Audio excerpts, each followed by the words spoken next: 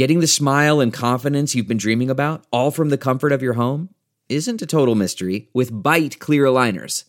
Just don't be surprised if all your friends start asking, "What's your secret?" Begin by ordering your at-home impression kit today for only $14.95.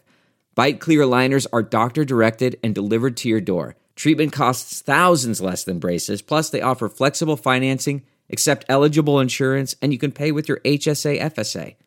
Get 80% off your impression kit when you use code WONDERY at Byte.com. That's BYTE.com. Start your confidence journey today with Byte. Straight ahead on the Insiders. He didn't stand on a table, but he did sit down with us. Democratic presidential candidate Beto O'Rourke talks money, why it matters, about how much he's raised, his family's fortune, and his commitment to renewables, even if the president makes those unfounded claims that wind causes cancer. Plus, he is one half of Iowa's big-time Powerball-winning couple, and he's a freshman legislator. Brian Losey's here to explain why he did not want to stay anonymous and why he did want to make a difference. And in the Insider's Quick Six, a challenge for you if you do not like what the county assessor sent you in the mail. Good morning. Money, money, money. The campaign emails were filling our inboxes as Democratic presidential candidates, at least some of them, were touting the campaign donations they had for the first quarter of this year. Here were the big four. Second-time presidential candidate Bernie Sanders dwarfed the rest with an $11 million haul. Kamala Harris raised $12 million, Beto O'Rourke with $9 million, and Pete Buttigieg with $7 million. I sat down with O'Rourke and Ames about all this attention about money.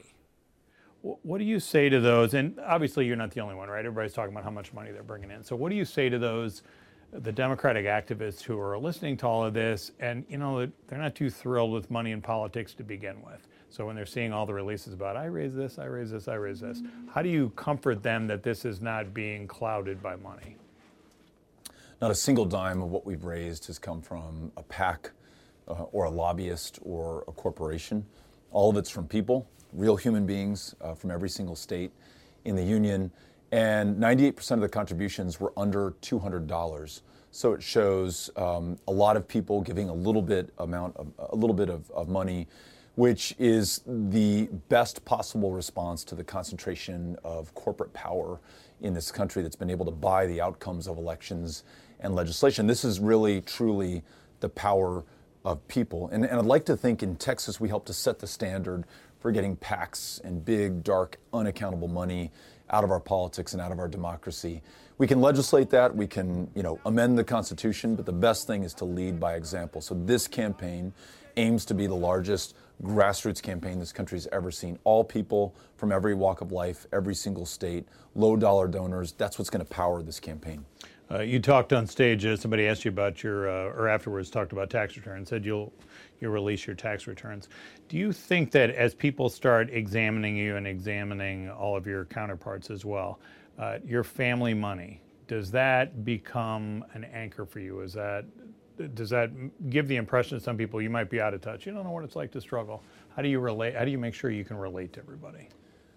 I think I'm going to have to tell my story. The fortune that I've had of, being able to go to college, but working a job every year that I was in college, taking out student loans like so many other millions of Americans and paying those back over time, working and then starting a small business, meeting a payroll every week, serving on city council, serving my community in Congress. So I think, tax returns help to tell the story of where your income is derived, where there may be real or perceived conflicts of interest. I think the president should release his returns. I'm going to release my returns. I think every candidate should release their returns.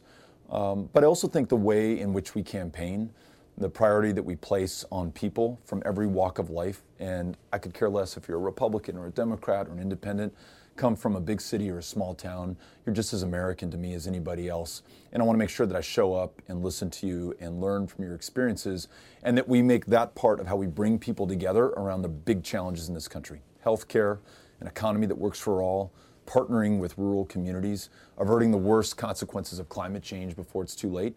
All of that is within our hands now, but only if this country comes together. Last cycle, Iowans watched another Texan, perhaps you've heard of him, Ted Cruz, campaigning. And, the questions for him involved for a lot of people, big oil, or are you going to be on renewable side that's so important to our state here? So as another Texan, where's your loyalty there, big oil or renewables? My loyalty is to the future and to the people of the future, my kids, your kids, the generations that are going to follow us on this planet. And the only way that we can be good to them and live up to our end of the bargain, our obligation, is to free ourselves from fossil fuels, invest heavily in renewable energy, ensure that this economy transitions so that we get to net zero emissions as soon as we can.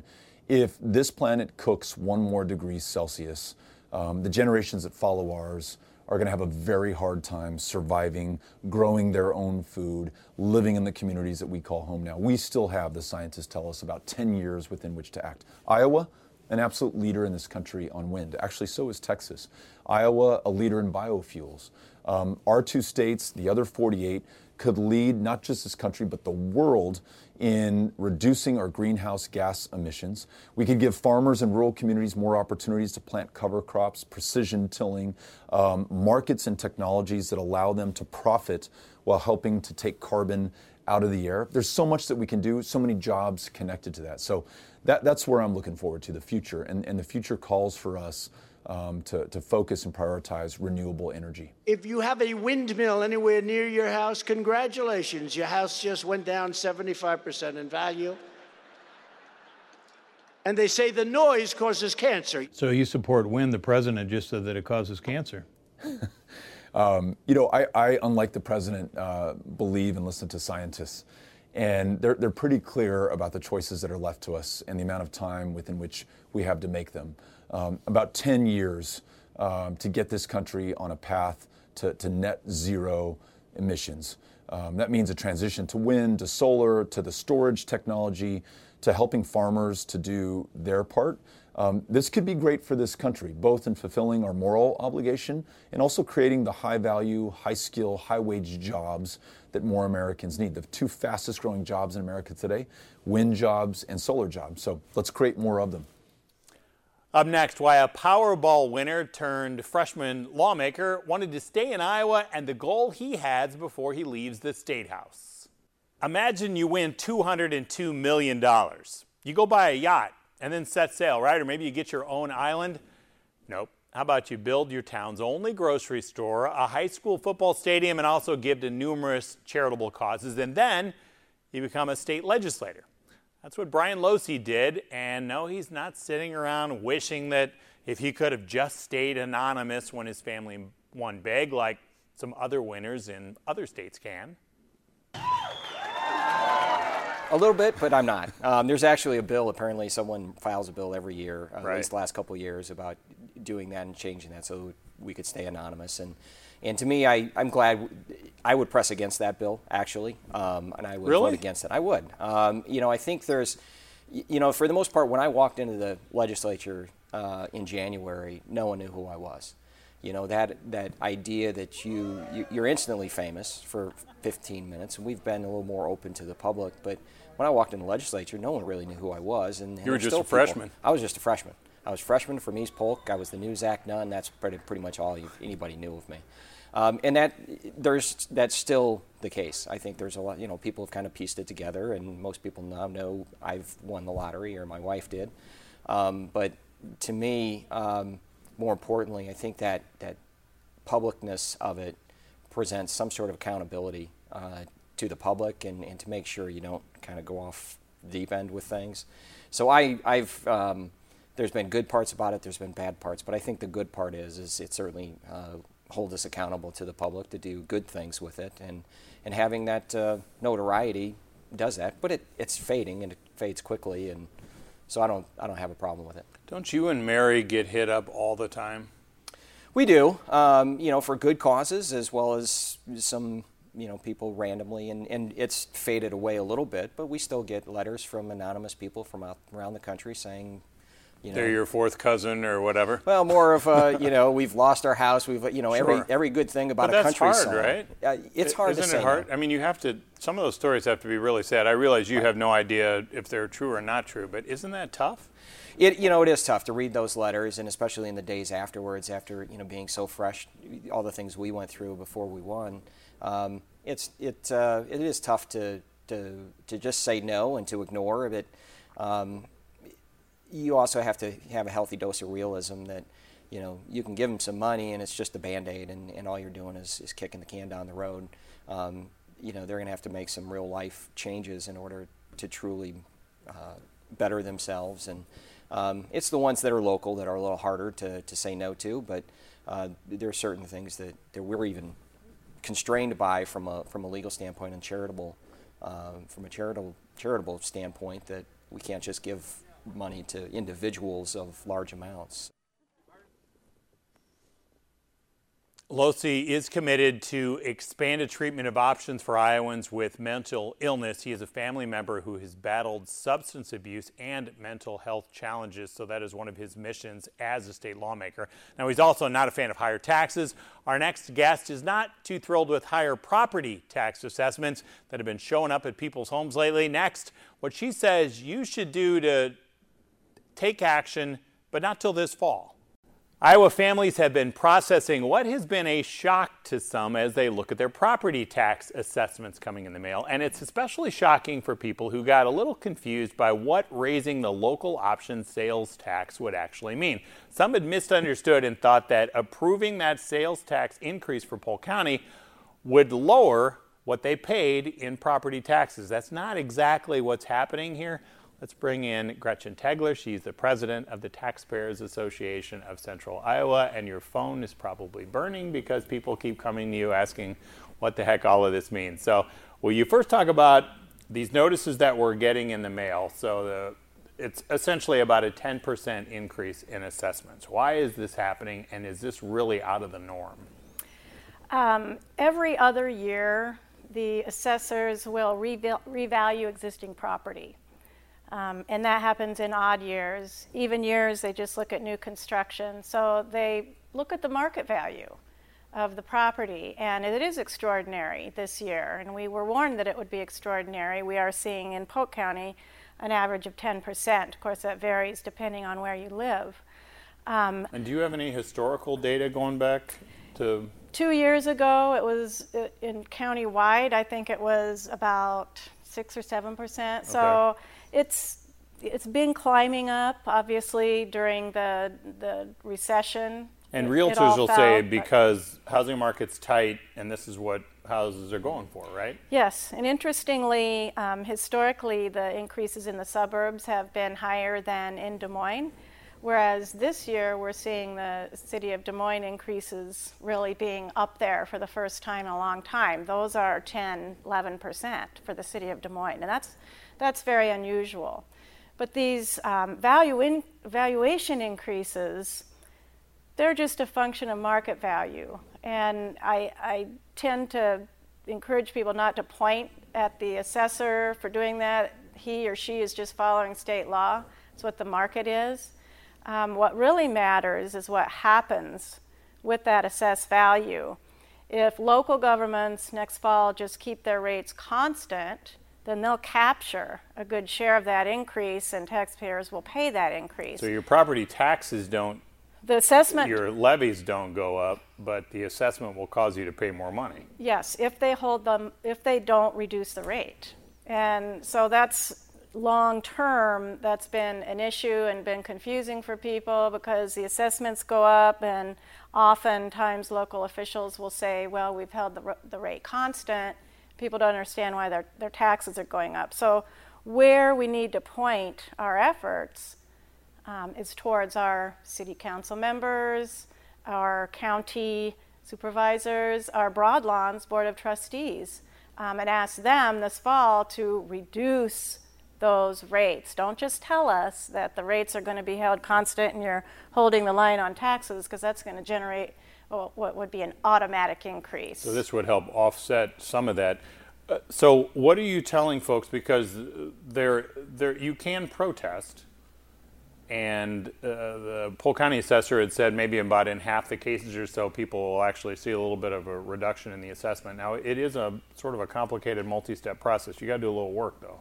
You can't just say, I disagree with you. That's right. Step one, of course, is notify them that you plan to assess or plan to protest, because if you don't meet that deadline, then you can't do it. And it's a pretty quick deadline. So I think the statement that comes in the mail gives that information.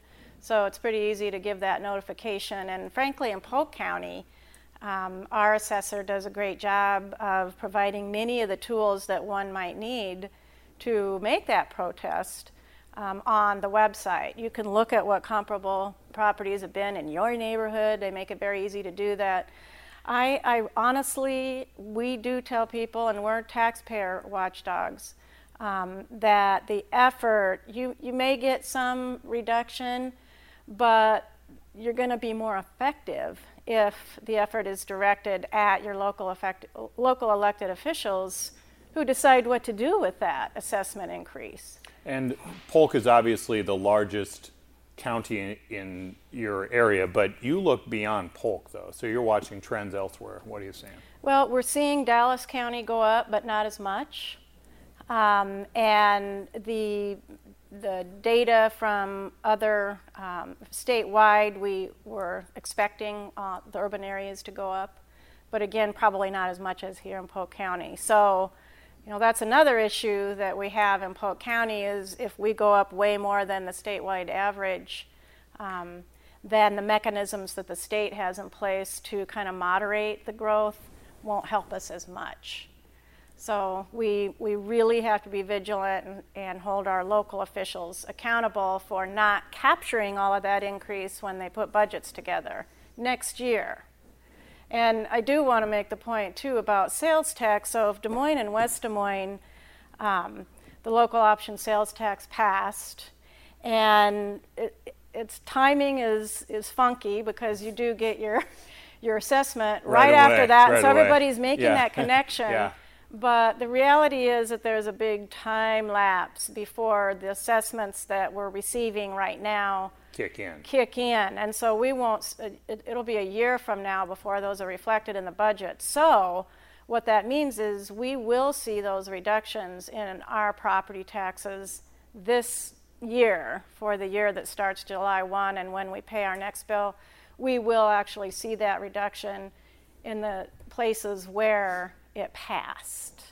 But makes it all the more important for oversight organizations to be in place to monitor what happens after that, because that's when it's really going to matter for where the places where we passed it this year. It's going to be pretty confusing for the ones that want to put it on the ballot maybe this fall, because then it's all going to be mixed together, and we are going to have to sort that out and help people understand what they ought to be expecting. That'll keep groups like yours busy here.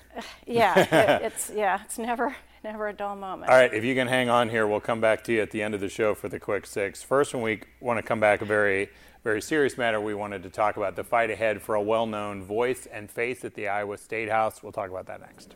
We wanted to stop to pass along our best wishes and prayers for Carmen Bull and her family. She's a former state representative. She just earned the 2019 Pioneer Lawmaker distinction for getting elected 20 years ago. Carmen is currently the chief clerk of the House, and she suffered a very serious health emergency after bleeding in her brain that required surgery. Then there were some serious complications, so that's made the recovery even more challenging. All of the best to her and her family as they navigate their way forward. Up next this morning, a This Is Your Life moment with a former boss, some future challenges, and a prediction. The Insider's Quick Six is ahead. Welcome back. Time for the Insider's Quick Six. Gretchen Tegler is back. All right, ma'am, question one. This is sort of like a This Is Your Life. Aww. So for the first one, tell people the mission of your association. Our association exists to promote efficient and effective local government, thereby improving the quality of life in central Iowa. All right. Question two. A few years back, you worked for Governor Terry Branstad. I did. What was it like on a day-to-day basis working for him? Very wild. wild and fast-moving. Okay. Question 3. You also worked with West Des Moines schools. What do you think the biggest needs of our schools moving forward are today? Well, I would say that we need to find the best way to really put the focus on whether we're making progress with every student cohort. Are they learning? And being able to measure that and evaluate and performance manage based around that. We have the opportunity to do that now, and we need to get at it. Next question. You also did some work with the American Cancer Society. Where's the hope, do you think, in that? It gets a lot of publicity, but we need some cures here. Where's the hope that you see in the fight against cancer? Oh gosh, the research is every day making a difference. I mean, particularly you look at childhood leukemia and things like that. It's amazing what's happened. It used to be a death sentence, and it's not, but the research needs to keep going to then improve that quality of life for those who are dealing with it as a chronic condition. Question 5, you also did some work in the field of transportation. As you look at our... Oh, you're digging way I'm back. going all over. As you look at our state more broadly, what do you think our biggest transportation need is? Since you always balance everything with tax dollars. Well, I frankly think the formula is still tilted out of favor for our local cities. The share of the formula that they receive and the job that they have and the share of total vehicle miles traveled that occur on those streets, the funding is way out of proportion. Our funding is still directed to the secondary road and farm-to-market system out there that is getting fewer and fewer vehicle miles traveled on it. So I think that's a big challenge for cities. Oh, excuse me. Finally, your prediction. Oh, I think that there's a new book out called Caucus Chaos, Trump. I think that's going to be on the New York Times bestseller list. That's very kind of you. Now, I have a prediction that I hope is right, and I would like to see the interest that is out there right now on property taxes stay with us. Go to www.taxpayersci.org, sign up to continue to be informed, because it'll really be this fall when we're going to need grassroots action. So I predict that that'll catch on and that we'll be able to muster that in the fall, and people that want to do something about this will have a way to get involved. Very good. Gretchen Tegler, appreciate you. Thanks for coming back. Yep, thank you. Let's stay connected throughout the week. We'll see you right back here for the Insiders.